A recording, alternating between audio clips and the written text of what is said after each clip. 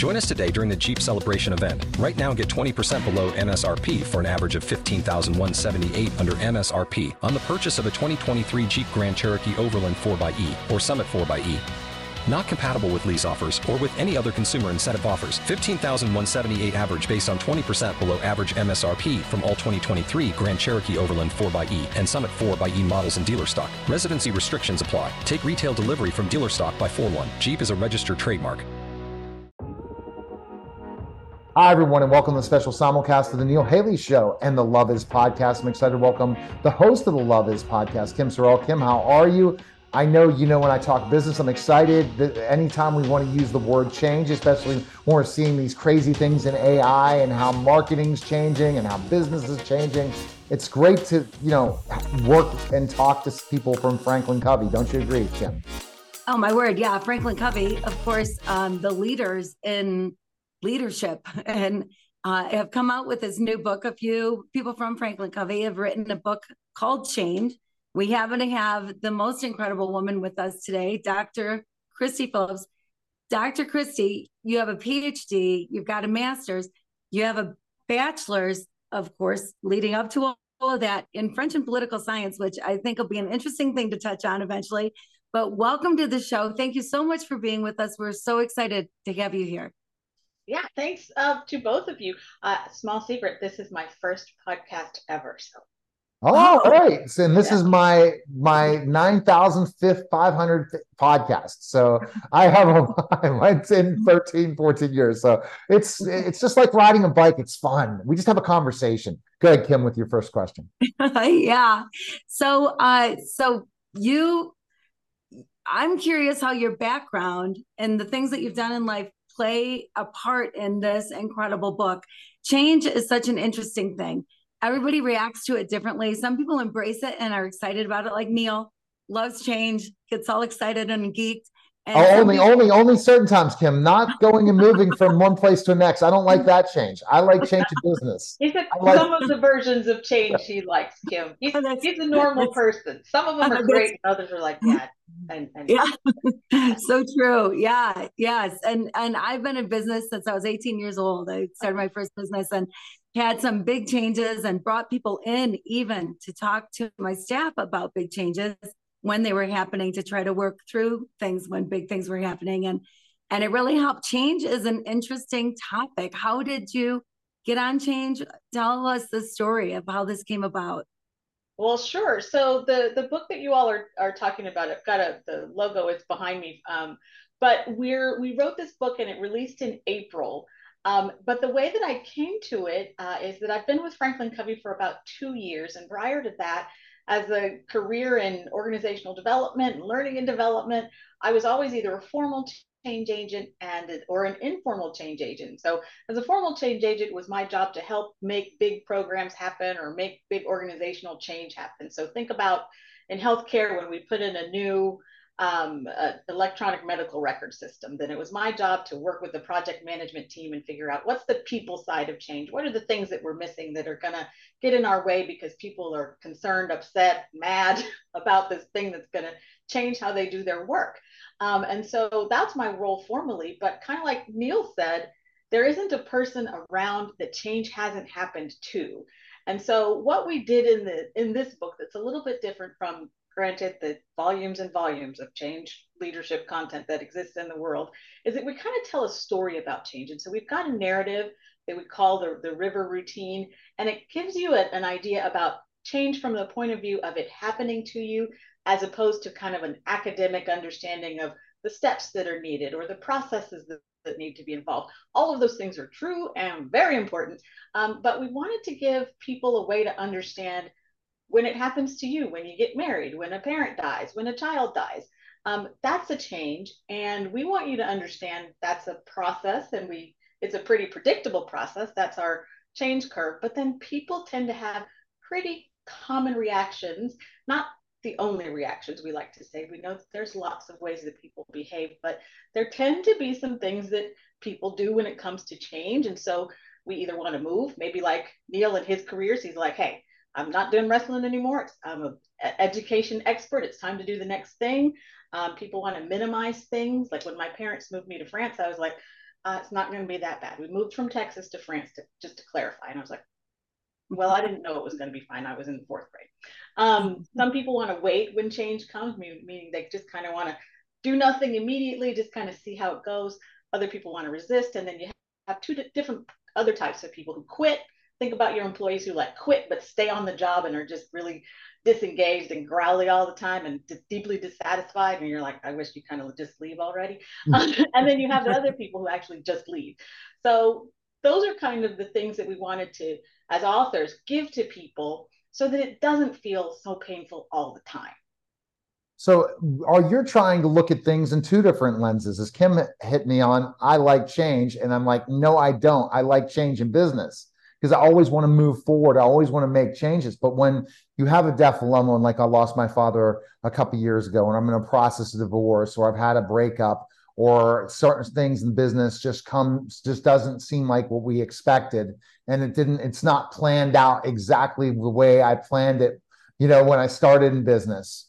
It becomes painful because we question ourselves. So what do you say? Because I know it's more about developing teams, but how, when your team starts questioning things or somebody else starts to question things about change, how you make it a good thing? Yeah, how you make it a good thing. So, and I would say we did design it for leaders, but we almost designed it for everyone, because what you've just said, Neil, is the thing that I think we often forget, which is that you're going along kind of in this little blue curve right here. Everything is fine. Things are working. Life is good. And then something happens. And then that's where you have that dip. And sometimes that dip is like really huge. And sometimes that dip is little. And it depends on how much you like the change or how much you don't like the change, and how well you are equipped to go through that thing that's challenging. So one of the things that I tell people is kind of when things are going well over here, think about what we call scanning the environment, right? That's very business jargony, but another way to say that is just look and see what's going on, right? How's your health? How are your family relationships? Are things just kind of working and going along? Could something happen? And not to be fearful about it, but to think about it from a planned perspective. For teams inside organizations, it's kind of like, what's going on in the industry? What's going on with interest rates? How is that business impacting what we do? Are we going to have to raise costs because now something external to our business is happening? And that's when you go, okay, well, we could plan for that, or at least not be surprised by it, if we were to be thoughtful about what might be happening all along. Yeah, that makes so much sense. That really makes a lot of sense to be more aware. And everything affects everything, right? So, we try to put things into boxes and into compartments and think, well, what's going on at home isn't going to affect what's going on at work. And then what's going on at that company isn't going to affect what's going on with me or whatever. But everything affects everything. And so when there's a big personal change, I imagine there's going to be a big work change. There's going to be different dynamics all the time that are happening. You touched on the story that the book kind of starts out with, who rocked the boat. Can you expand on that? Tell us a little bit about that, the whole analogy of that. Yeah, so we kind of stepped away from what we would call a traditional business book and wanted to have a story that maybe anybody could connect to.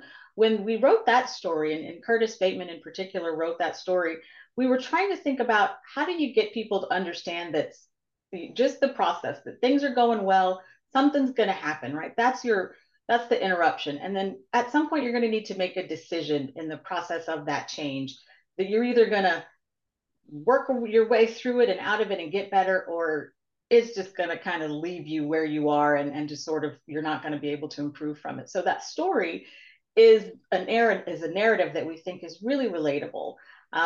So just as an example, think about changes that either one of you or maybe your listeners might make. If you think about the captain is in the ship, so when you all read the book, it's the first chapter. He's in the ship, things are going great. They fall over a waterfall. Now, did they know the waterfall was there? Not sure. Do they not have maps? Not a clue. Why don't they have maps is a good question. But for whatever reason, the boat goes over the waterfall. And the process of how they get back on course from this unplanned mishap is the story of the rest of the waterfall and how resourceful they become. And then you see inside the story these different archetypes of likely behavior, quit and quits. One of them actually says, I'm just going to get out of this mess. I'm just going to swim to shore. And another one stays. Another one of the crew members stays, but he's kind of really disengaged, like I mentioned before. The move character is like, we can fix this. We'll be fine. He's ready to jump in and do the next thing, or she's ready to jump in and do the next thing. And then you have other people who are really kind of minimizing the critical situation that might be in. They're not really taking it fully seriously, and they're also don't want to overthink it or overdo it. And then you have the wait and sees, right? Those are the people who are like, the characters like, I'll make a move when it seems like it's going to actually resolve favorably, and then I'll get involved. And we all know people like that. Maybe we've been that person ourselves, and that's the whole point, is that we each occupy those different reactions to change at any point in time. Sometimes it makes sense to forge ahead, and sometimes it makes sense to wait and see how this is going to play out. But the information that gives you, that I think is really important, Kim, is if you know that you're likely to wait, or you're more likely to resist a change, how is that helping you in the change that you're currently in? The goal is to give you insight into how that reaction is helping or possibly hindering where you need to go to get to your next stage in the change. So how do you know what's right as a leader? Ooh, they're all right, and they're possibly all wrong.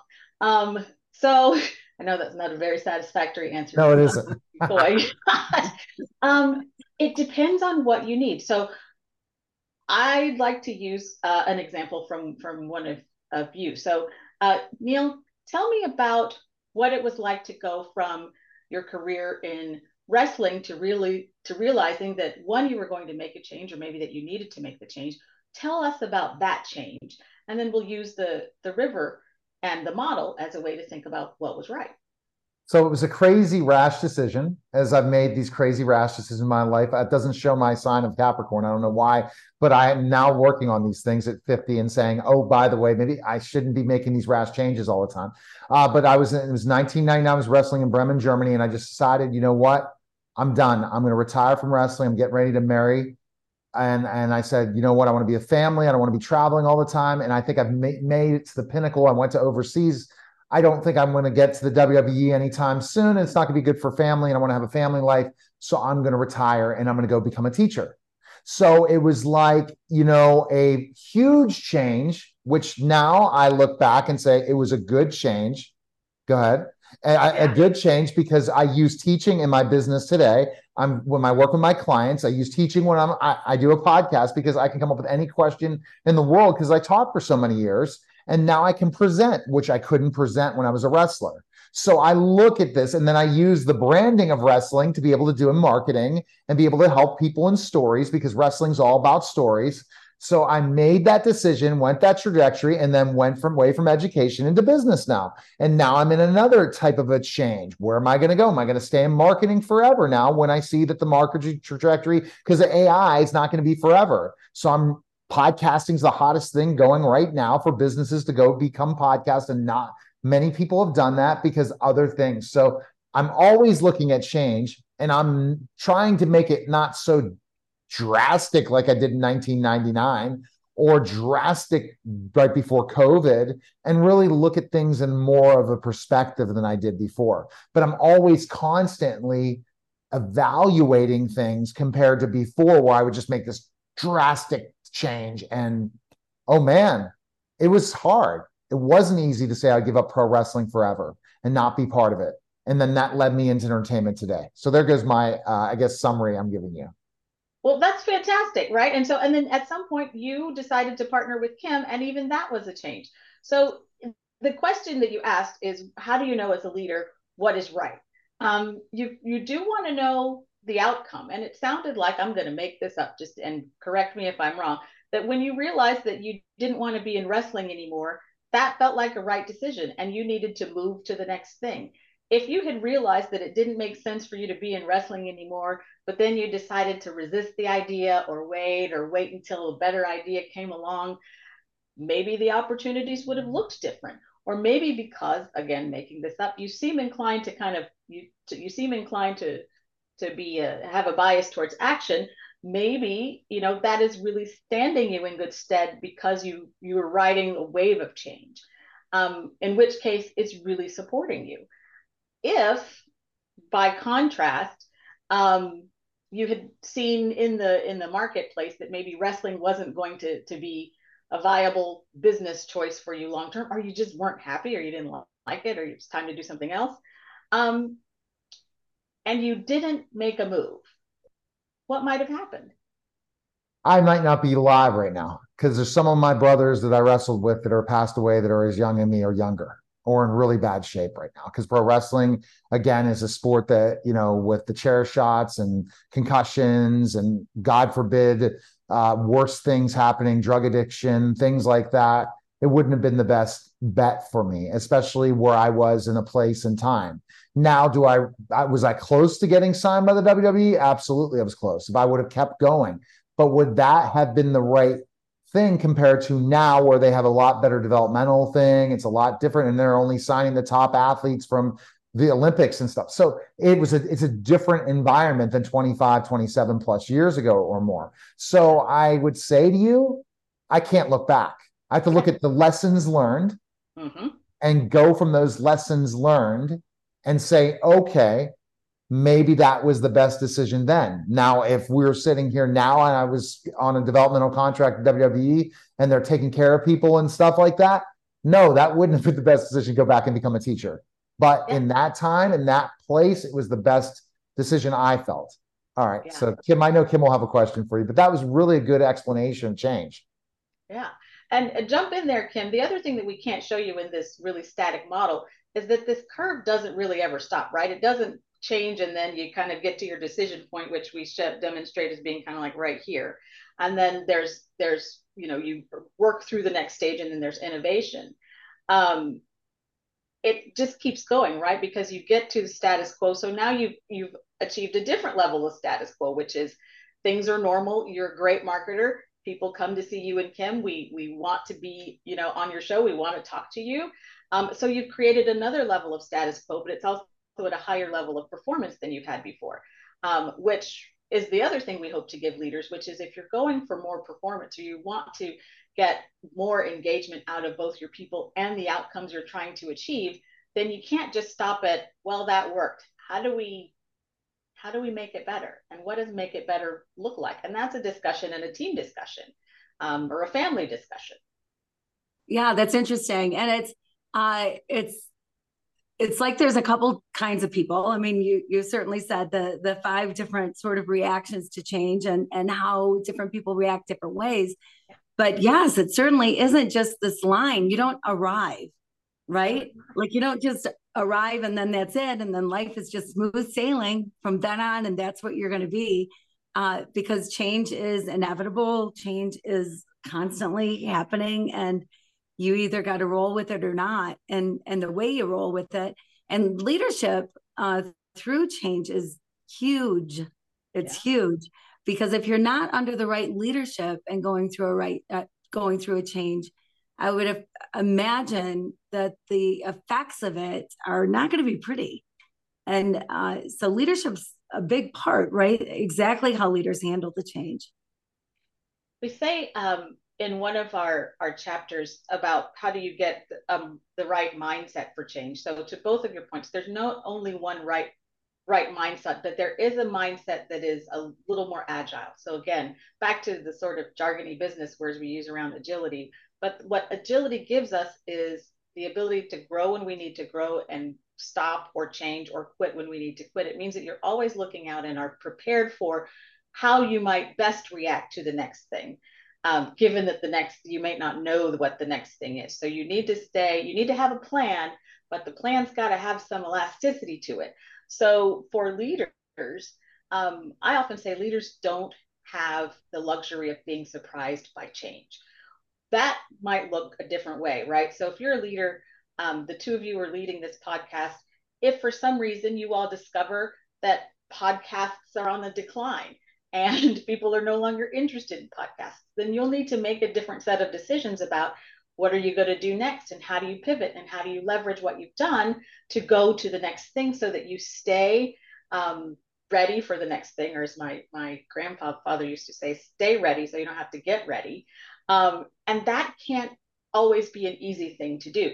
the leadership point of view also comes from a personal perspective. So if you assume that you're the captain of your own ship, and maybe you're the only person on the ship, right? Maybe it's a tiny dinghy and you're the only person there. That's fine.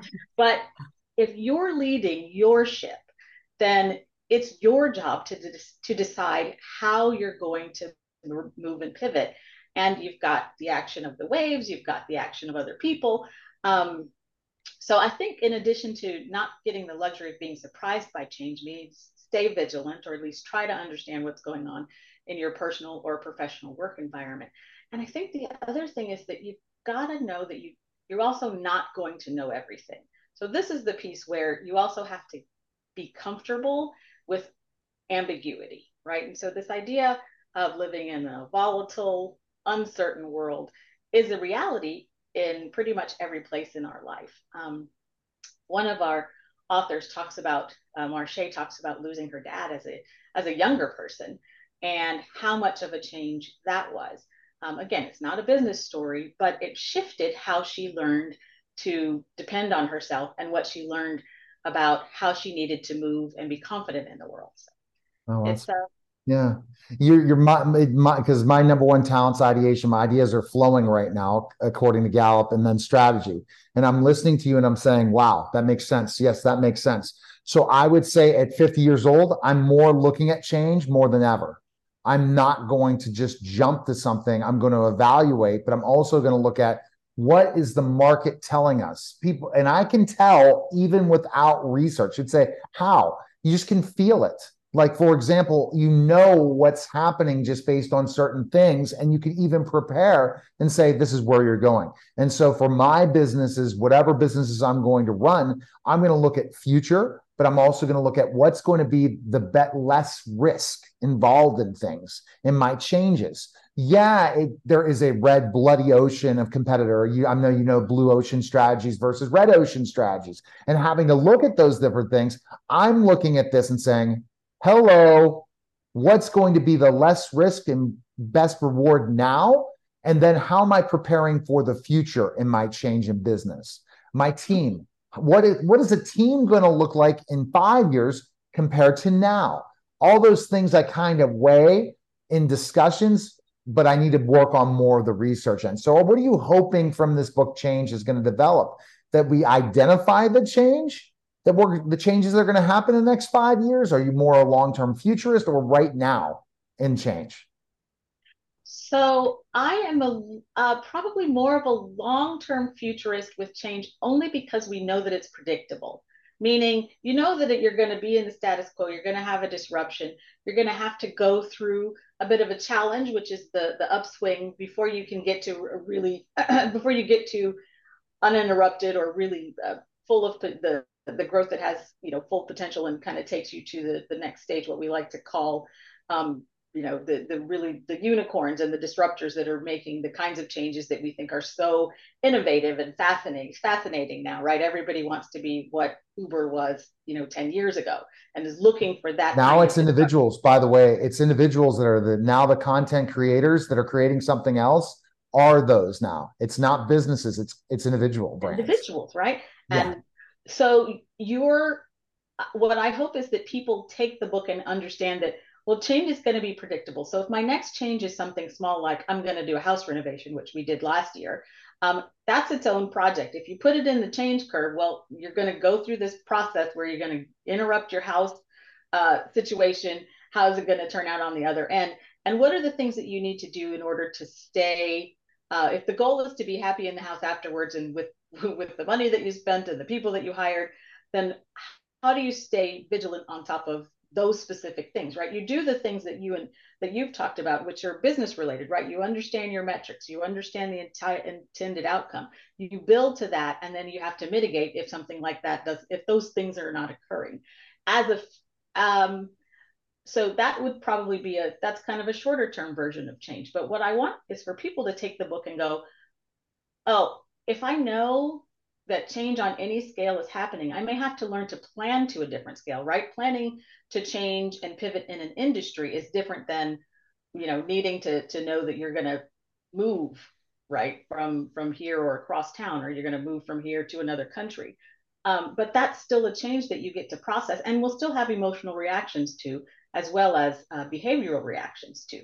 I want people to go, oh, I can get good at this. And maybe if I know that it's happening and I can manage my reactions, I know if I'm likely to resist or quit or just be really pissed off about this, then I can manage to that. So I hope the book is a resource that is really accessible. Absolutely. Okay. Yeah, So, okay, Kim, you have your question I was on just going to, love. Go ahead, Kim. yeah. And just a little quick follow up on that is what's also very interesting about that is knowing how other people might react and then being able to work with them because you understand that those reactions are normal for people and that it's their reaction. Everyone can have their own reaction. So I had a big change in my life a few years ago, Christy. I was diagnosed with breast cancer. My husband was diagnosed 4 months later with pancreatic cancer, and he passed away 6 weeks after that. And it totally changed my life. A huge disruption, of course, and a huge change to life in my 40s. And not sure where life was going to go. And it made me question some things. And love was one of those things, what the real meaning of love is. Everybody seems to have a different answer for love. So I went on this year-long quest to figure it out. And the things that I discovered about love rocked my world, just changed my life. And I realized that love is something that is not just at home. It's not just with personal relationships. It's in the business world. It's not something you hang up when you get to work, put it in the coat closet and just leave it there. But love is everything, always, everywhere. And so how do you see that? How do you see love with change, maybe in particular, but love in business in general? So I don't know if you're going to think me odd, but it's really I think you have to take love to work. So one of our taglines at FranklinCovey is we're the workplace of choice for achievers with heart. And we literally mean like that version of heart. What that means to us is the environment and the culture that we hope that we're creating with and for each other is one that we do want to get things done. We get it. No margin, no mission. We're clear. But we also really want to like where we work. And so you don't do that without strong connective tissue of deep emotional bonds. And so I do find that people want to separate business jargon from this idea of love. But I think that when there's great, deep bonds that matter to you, that's what love is, right? And that's what we want to create at work. So to say it another way, if I'm doing a good job of leading, Kim, and I'm helping my team see the future, I'm preparing them for the future, I'm okay if they choose to stay with the organization, and I am joyful for them if they find a different opportunity that's outside my organization. Ultimately, I think that I'm actually loving them to show up as their whole selves, as their own selves, and for that to be okay. And for that to actually be the expectation that they can have of me as a leader. That while I might not say I love you to, my coworkers on a daily basis, hopefully the actions that I demonstrate with and for them give them a great sense of comfort and peace and joy. And all of those things, while not just love, I think are elements of love. That's a powerful way of placing it. Last question on change. Now, I'm starting to think about this more and more. I was just going to give this to a friend in the book, but now I'm like, oh my gosh, I might have to read it fast because this is unbelievable. And I hope the work with FranklinCovey. We've got an audio version in case you want to listen at one. Oh, did I got the audio version too? I didn't know that. You can have an audio version. Oh, okay. Okay. All right. I definitely. So here's my question for you.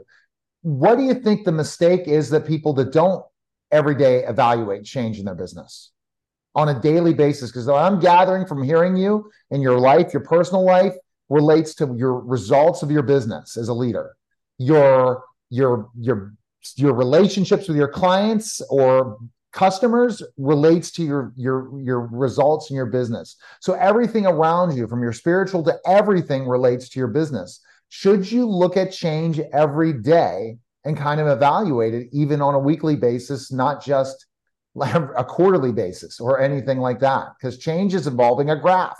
in a lot of ways, as we see the graph on your screen. Am I on the right track? Well, so I would say absolutely you're on the right track. And I would add to that it's well, change is going to happen. That's kind of the short story, right? That's that you're not going to get out of this life without some change happening to you. Whether or not you consider it a change from your own point of view, I'll let each individual person or team or group decide that.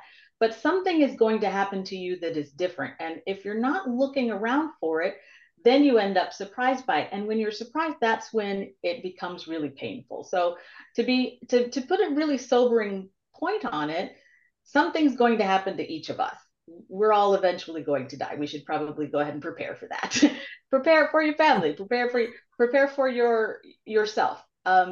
But your business is going to change, your life is going to change. And if you're looking for ways that it could change, it might change in ways that phenomenally surprise and delight you, which is a possibility.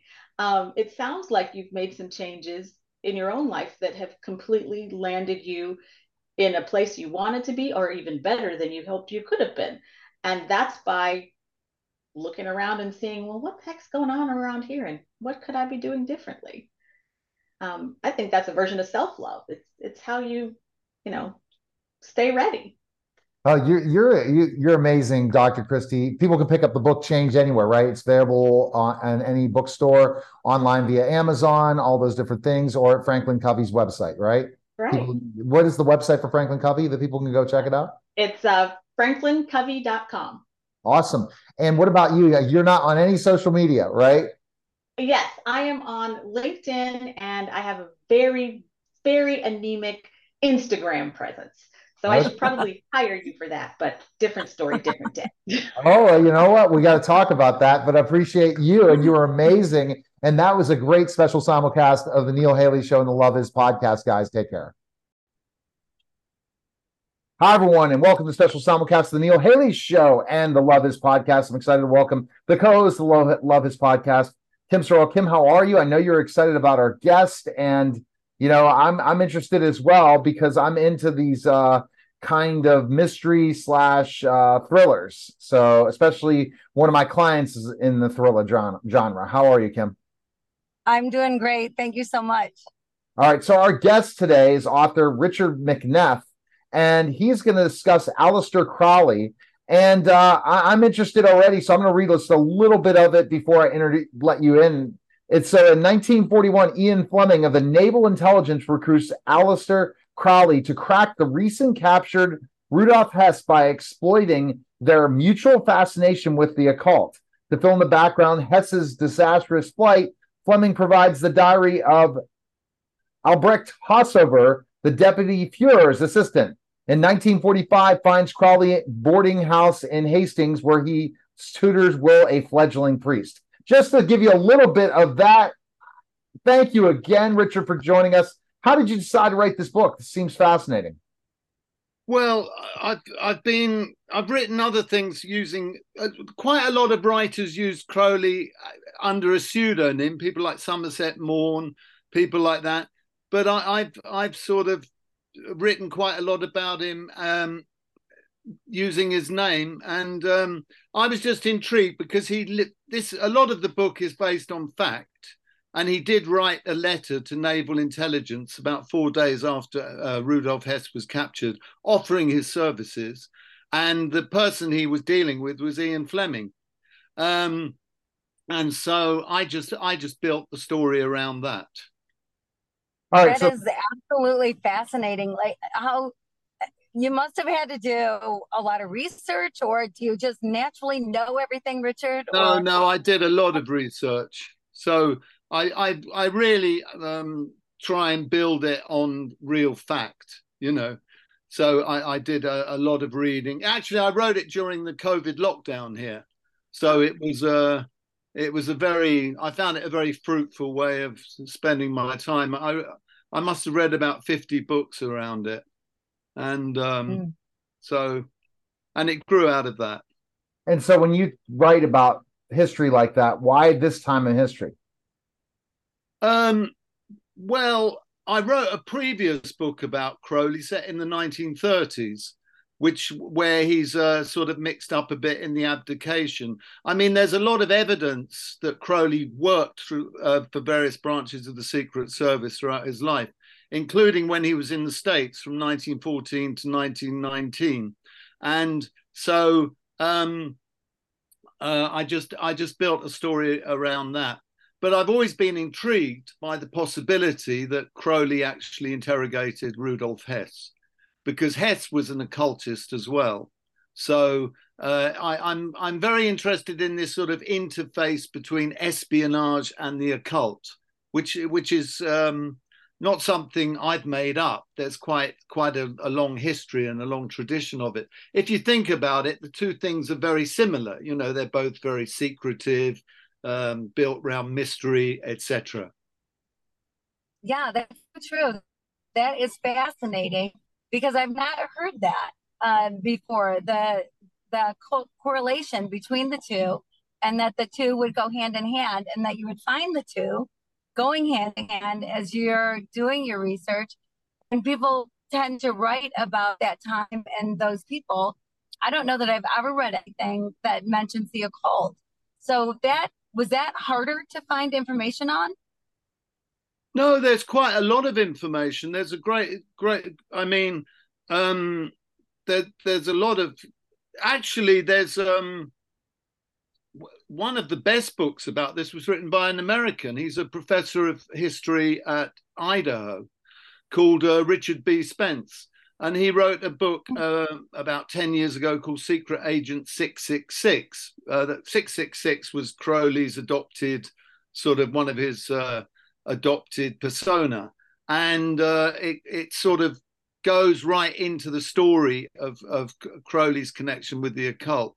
But this goes way back. I mean, Queen Elizabeth had the first in the 16th century. She had a court magician called John Dee, and who actually was the original 007, because he was her eyes. It was like the pince nez. And that's where Ian Fleming got his information from. So there was quite a lot of this sort of occult thing going on in the Second World War, because, of course, a lot of the Germans were occultists, particularly Rudolf Hess and Heinrich Himmler.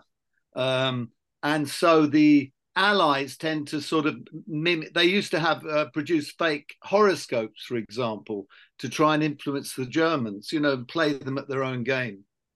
Well, that Hitler is quite an interesting area. Sorry, Nick. But also Hitler is really known to be also big into the law of attraction and astrology. Is that correct? Hitler was quite skeptical.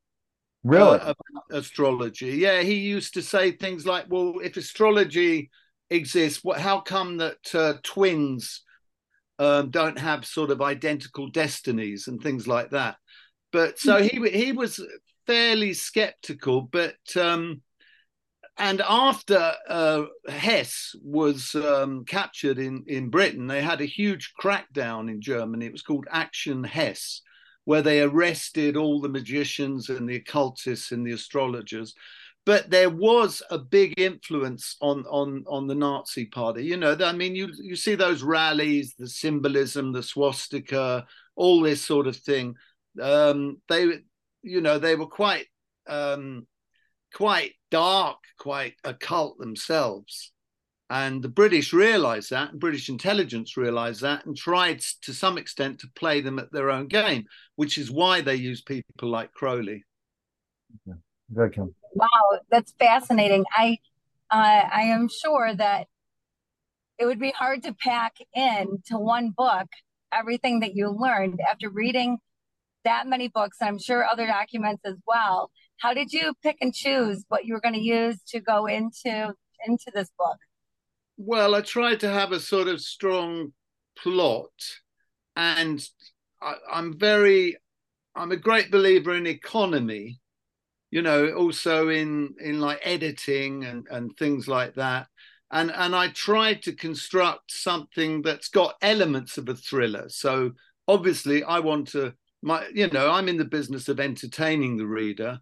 and I want them to turn the pages. So I try to keep it as coherent as possible in that way. Wow. So it's just intriguing. Do you think you're going to do another book on this same topic? I'm not sure. I wouldn't mind. I did a previous book. This is the book, by the way, just so that's a very nice book cover. Yeah, this is a mock-up. This is a proof. So I'm not. It's going to come out in hardback on October the 31st, suitably on Halloween. That's the previous one I did. That's already available. Oh, wow. Okay. That MI5. It looks a little bit spooky. They do look spooky. Yeah. Great. I'm into this sorry? Okay. Yeah, those are great cover designs. And cover, as you know, as we all know in the book business, it's so important that you grab somebody right away with your cover. So whoever you have doing it, they certainly do a great job. My publisher, who's called Mog Morgan at Mandrake of Oxford, he'll be very, very pleased to hear what you've just said. Yeah. But I'm pleased actually. They are striking covers, and hopefully grab people. All right. So Kim, go ahead and ask your love question to finish up the podcast. Mm-hmm. Yeah. So I lived a year. I dedicated a year to figuring out the true meaning of love. Of all things in the world, I did this, and I'll tell you, it was kind of a stretch for me because I have a hard time committing to an entree when I go out for dinner. So to commit a year to something was quite a bit, but I did it, and I was mostly in Haiti talking about the occult. I mean, there's a lot of voodoo and stuff down there that's been pretty fascinating, pretty interesting. But here I was discovering love.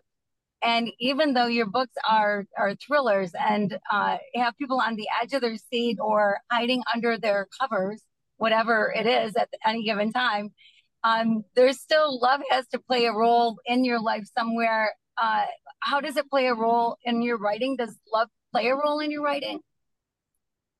Yes, I mean, I've got a character in the book who has loving relationships. I mean, strange enough, Crowley was a believer in love. I mean, his essential, one of his big messages was love is the law, love under will, meaning that love is a primordial thing. I think when he said under will, he means that it's, you know, in some ways you have to control love, you know, it's and not get too extreme. But it's very, I mean, of course, Crowley was taken up in the 60s. He was called the unsung hero of the hippies because, you know, he seemed to have anticipated a lot of hippie lifestyle. So, and of course, that was the big epoch of love, you know, that unfortunately didn't quite bring it all together. So love is a very important theme, you know. And I think you love writing. And I love writing, yeah, and I'm passionate about writing. So for me, it's a sort of something I love to do, you know. So Crowley, let's talk Crowley, really finish the question for Crowley. Why are you so fascinated by him in history? I think one reason is because my adolescence was in the 60s and he was sort of taken up and the Beatles put him on Sgt. Pepper and he became this sort of countercultural icon. Personally, I knew his biographer, the first person to write a biography, just because I lived in the same street. So that was a sort of personal thing. When I've gone on sort of, I'm not a follower of Crowley. I make that clear. But I've got a very, shall we say, I haven't got a fascination, but I'm not proclaiming myself as a follower. But he had enormous influence. So, I mean, I did a radio program with somebody I think you know called Deanne Hines last week. Yes. About all the musicians who've been influenced by him. So we could talk about art, we could talk about writing, but if you talk about music, you've got people like Jimmy Page, David Bowie, Ozzy Osbourne. We played songs by all of them that are actually focused on Crowley. Even now with the rap and hip hop. People like Jay-Z wore a shirt with the other part of Crowley's message, which is "Do what thou wilt is the whole of the law." Ab Soul, who's a very popular rap artist, he made a record in 2016 called that. So as an influencer, he was really one of the very first influencers. And I don't think a lot of people perhaps see him as a Satanist or as someone very dark. And he did do some disturbing things. I'm not an apologist for him. But on the other hand, his essential message, like this, "Do what thou wilt," it basically means to thine own self be true. Find out who you really are and develop that. And that's what I do with my writing, you know. Fantastic. Best place people can find information on you and get your book. Where can they go? Well, they can go on my website, which is www.richardmcneff.co.uk, because I'm in the UK. They can find information on Amazon, my author's page. I'm on Facebook. I'm on Instagram. I'm posting a lot. I'm actually hosting an online sort of talk about my book at the end of the month on the 31st at 7 o'clock BST. So we're in a sort of pre-publication phase at the moment, because as I said, it comes out at the end of October. Well, we appreciate you coming on. This is great information. Well, I appreciate the opportunity. I'm very grateful, Neil. Thank you. All right. That was the special simulcast of the Love Is podcast and the Neil Haley Show. Take care.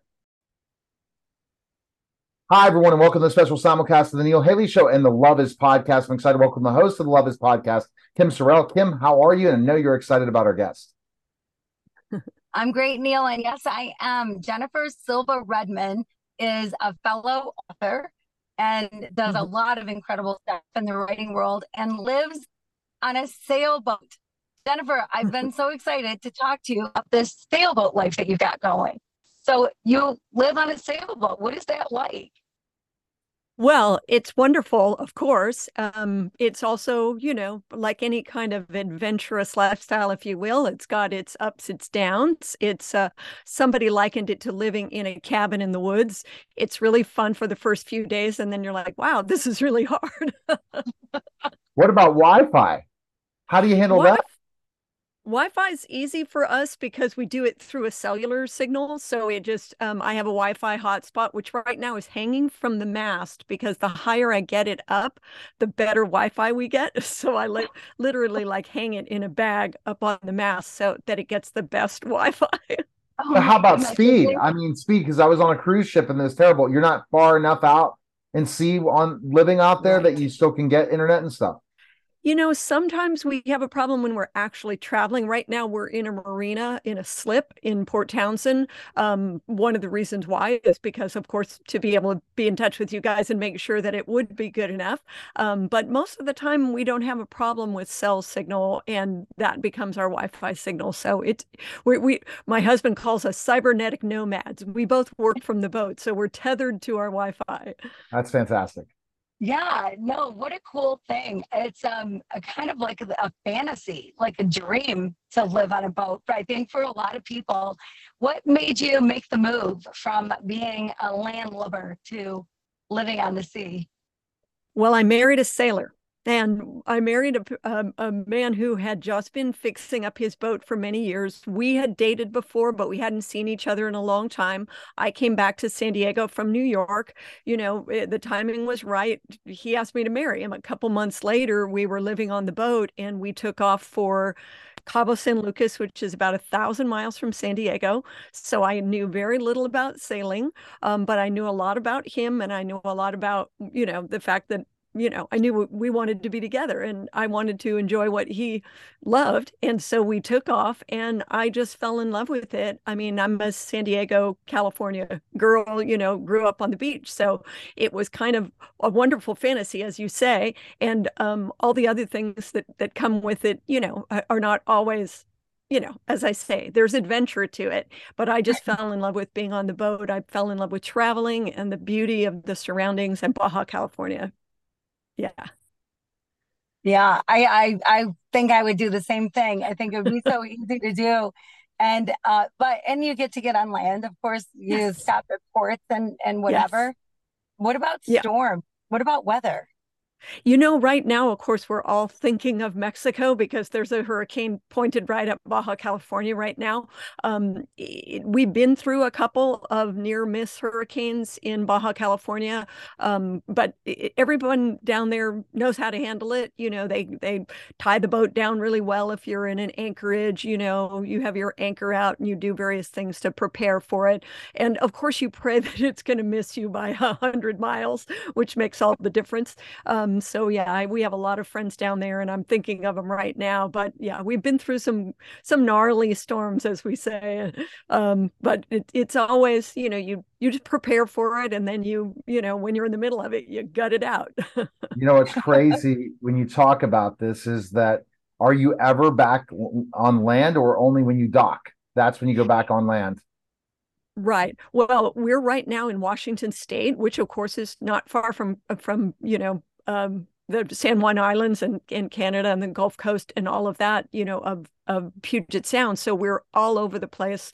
We'll land at a state park and then take hikes and, maybe spend a couple of days anchored at a park or anchored just on a beautiful beach. But a lot of times it is much easier to be pulled into a slip. So when it's snowing, like it was, last November, December, January, the boat was in a slip here in Port Townsend, and we had snow on the deck, which for us, Baja and San Diego people was kind of a shock to see snow on your deck. Yeah, no kidding. Yeah. No kidding. As an author, as a writer myself, I've always had this fantasy of either doing exactly what you're doing, or renting a place in Maine up and with the water in view and just sit and write. What is writing like on the boat compared to writing in an office somewhere on land? It's wonderful because you can really be away from all of those distractions. You're not going to have someone dropping by. You're not going to have the phone ringing, when you're really out there sailing. And there've been places like this summer when we were up near Canada and some of the islands that we didn't have Wi-Fi at all, for a week or so. We just kind of unplug. And that's when you really can get a lot done. Both of us write. My husband also teaches screenwriting. So when we're not doing our work, which is writing, we're also doing our joy, which is writing. So during this first trip that I've written about in the memoir, it was really me discovering the writer that I'd always been, but I didn't quite believe in myself as a writer. And I'm sure, Kim, you relate to that. We all go through that. Is it good enough? Can I show it to other people? Can I, make a living at this?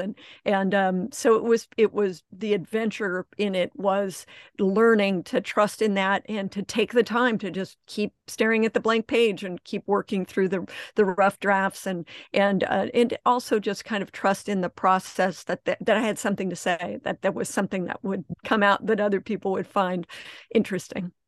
Well, and you definitely have something to say. Your writing is absolutely beautiful. Your blogs and the book and everything that you do. I love to read your writing. Your style is great. Everyone should buy everything that you do and read your stuff. So what surprised you the most in the process, or with being on the boat and writing, or what was surprising? I think what surprised me the most is how much I just really loved being on the boat. Sailing was something I knew nothing about, but I think for anyone who loves, the ocean as I do in nature, it was that quiet, the being just at one with nature and just floating there like a little seabird on the water and being able to take advantage. Of course, it's a solar powered, the wind and the solar panels and all of that. So when you're ghosting along there and it's perfectly quiet and gorgeous and the sun is shining, it doesn't get any better than that. And of course, it was very surprising to find out, how much we both liked not only sailing and living on the boat, but being in such close quarters together 24 hours a day. That was a challenge, and it was something that we just either got lucky or determined or crazy or a combination of the three that made it work. And 34 years later, we're still together and still happily on a boat. So fantastic. The honeymoon continues. All right, so Kim, go ahead with your love question for. Yeah, I love your love story, I have to say. I was diagnosed a few years ago with cancer, and then my husband was 4 months later diagnosed with pancreatic cancer. He passed away 6 weeks after that. And we had a love story like yours. Like, I think we could have been on a boat and been just fine, just the two of us together. I know that it would have been great. But it made me question some things. It made me question the real meaning of love. So I dedicated a year to figuring out the real meaning of love. And I think you're going to be able to answer this question because you've got 34 years with the man who I'm sure you still probably refer to as the man of your dreams. And what does love look like today compared to the day when you said I do? Oh, it's so much a product of the foundation that we built in those early years, those early weeks and months and then years. It's the trust that we've built, in the talking about everything, the experiencing everything, the sorry. The laughter, the being together, as I say, sharing everything, talking about everything, no holds barred kind of conversations, obviously emotional. That foundation that we built is what is still with us right now, that we can still, those adventures are still in our heart. And as you say, you can really tell when you're with someone that you're meant to be with and that you're going to be with forever. And of course, unfortunately, tragically, sometimes you're not together forever, but that love never ends and you're together always. That's powerful. All right. So where's the best place, Jennifer, we can purchase your book and learn more about you? Best place. You can go to bookshop.org and buy it from an independent book store online. Of course, you can go to Barnes & Noble, Indigo, Amazon, and you can also go into your favorite bookstore because the book is available from Ingram, which is the world's biggest book distributor. So any little mom and pop shop that you love, you can go in and say, I want Honeymoon at Sea, and they'll be able to get it for you and pre-order it. And pre-orders are really important for a first-time author like myself, and also for my small new independent woman-owned publisher in Toronto, Canada. So we really appreciate the pre-orders. If people can pre-order it now, believe it or not, that's a big, huge thing now, and it really helps get the book a lot more exposure. And I think people really enjoy it, as our quote on the cover says, that Midwest Book Review said, armchair sailors will love it too. You don't have to be a sailor at all. Well, we appreciate it, Jennifer. Thanks again. It was such a great story. Thank you. All right, take care. You're listening and watching. It was a special simulcast of the Neil Haley Show and the Love Is podcast, guys. Take care. Who fell on her bicycle, in other words, and it didn't have a seat. So the top of the bicycle went into her vagina. And that was the story I got. So on my way to the hospital, I'm thinking, as I'm driving, what is this? What is the real problem here? Because it didn't sound realistic at all to have an accident like that. Well, as it turns out, she was sexually molested by her older brother. Hi, everyone, and welcome to a special simulcast podcast. It's the Neil Haley Show with a podcast called Doc Tales with Royal Doc Alan Lindemann. Doc, you're branching out. We were talking a lot about your medical career, but now we're going to interview some people, right? And talking about all these great tips you provide for pregnant women. But now it's time for a new podcast, right? Well, that's what we're looking for. It's not actually, it's new, but it's in addition. It's not a replacement. So, yeah, we're happy about this. Thank you, Neil. All right, so let's talk about what types of people we're going to interview and how you're going to kind of tell stories throughout these interviews, and really give your opinion more, so we get to really know the true Royal Doc. Well, certainly I have a lot of opinions, and some of them are unpopular. But Doc Tales actually started about, I'd say probably 20 years ago. We actually had a website on it, and it was a story about patients and their encounters with the medical system. And sometimes it gets to be complicated in ways you wouldn't even imagine. I'm sure. I couldn't even imagine what you mean by that, the different things, but you saw things in the medical field that you were blown away, not understanding what you're getting yourself into, right? Great. I can give you a couple examples. One of them was a young woman. She's about 25 years old. She came in to me.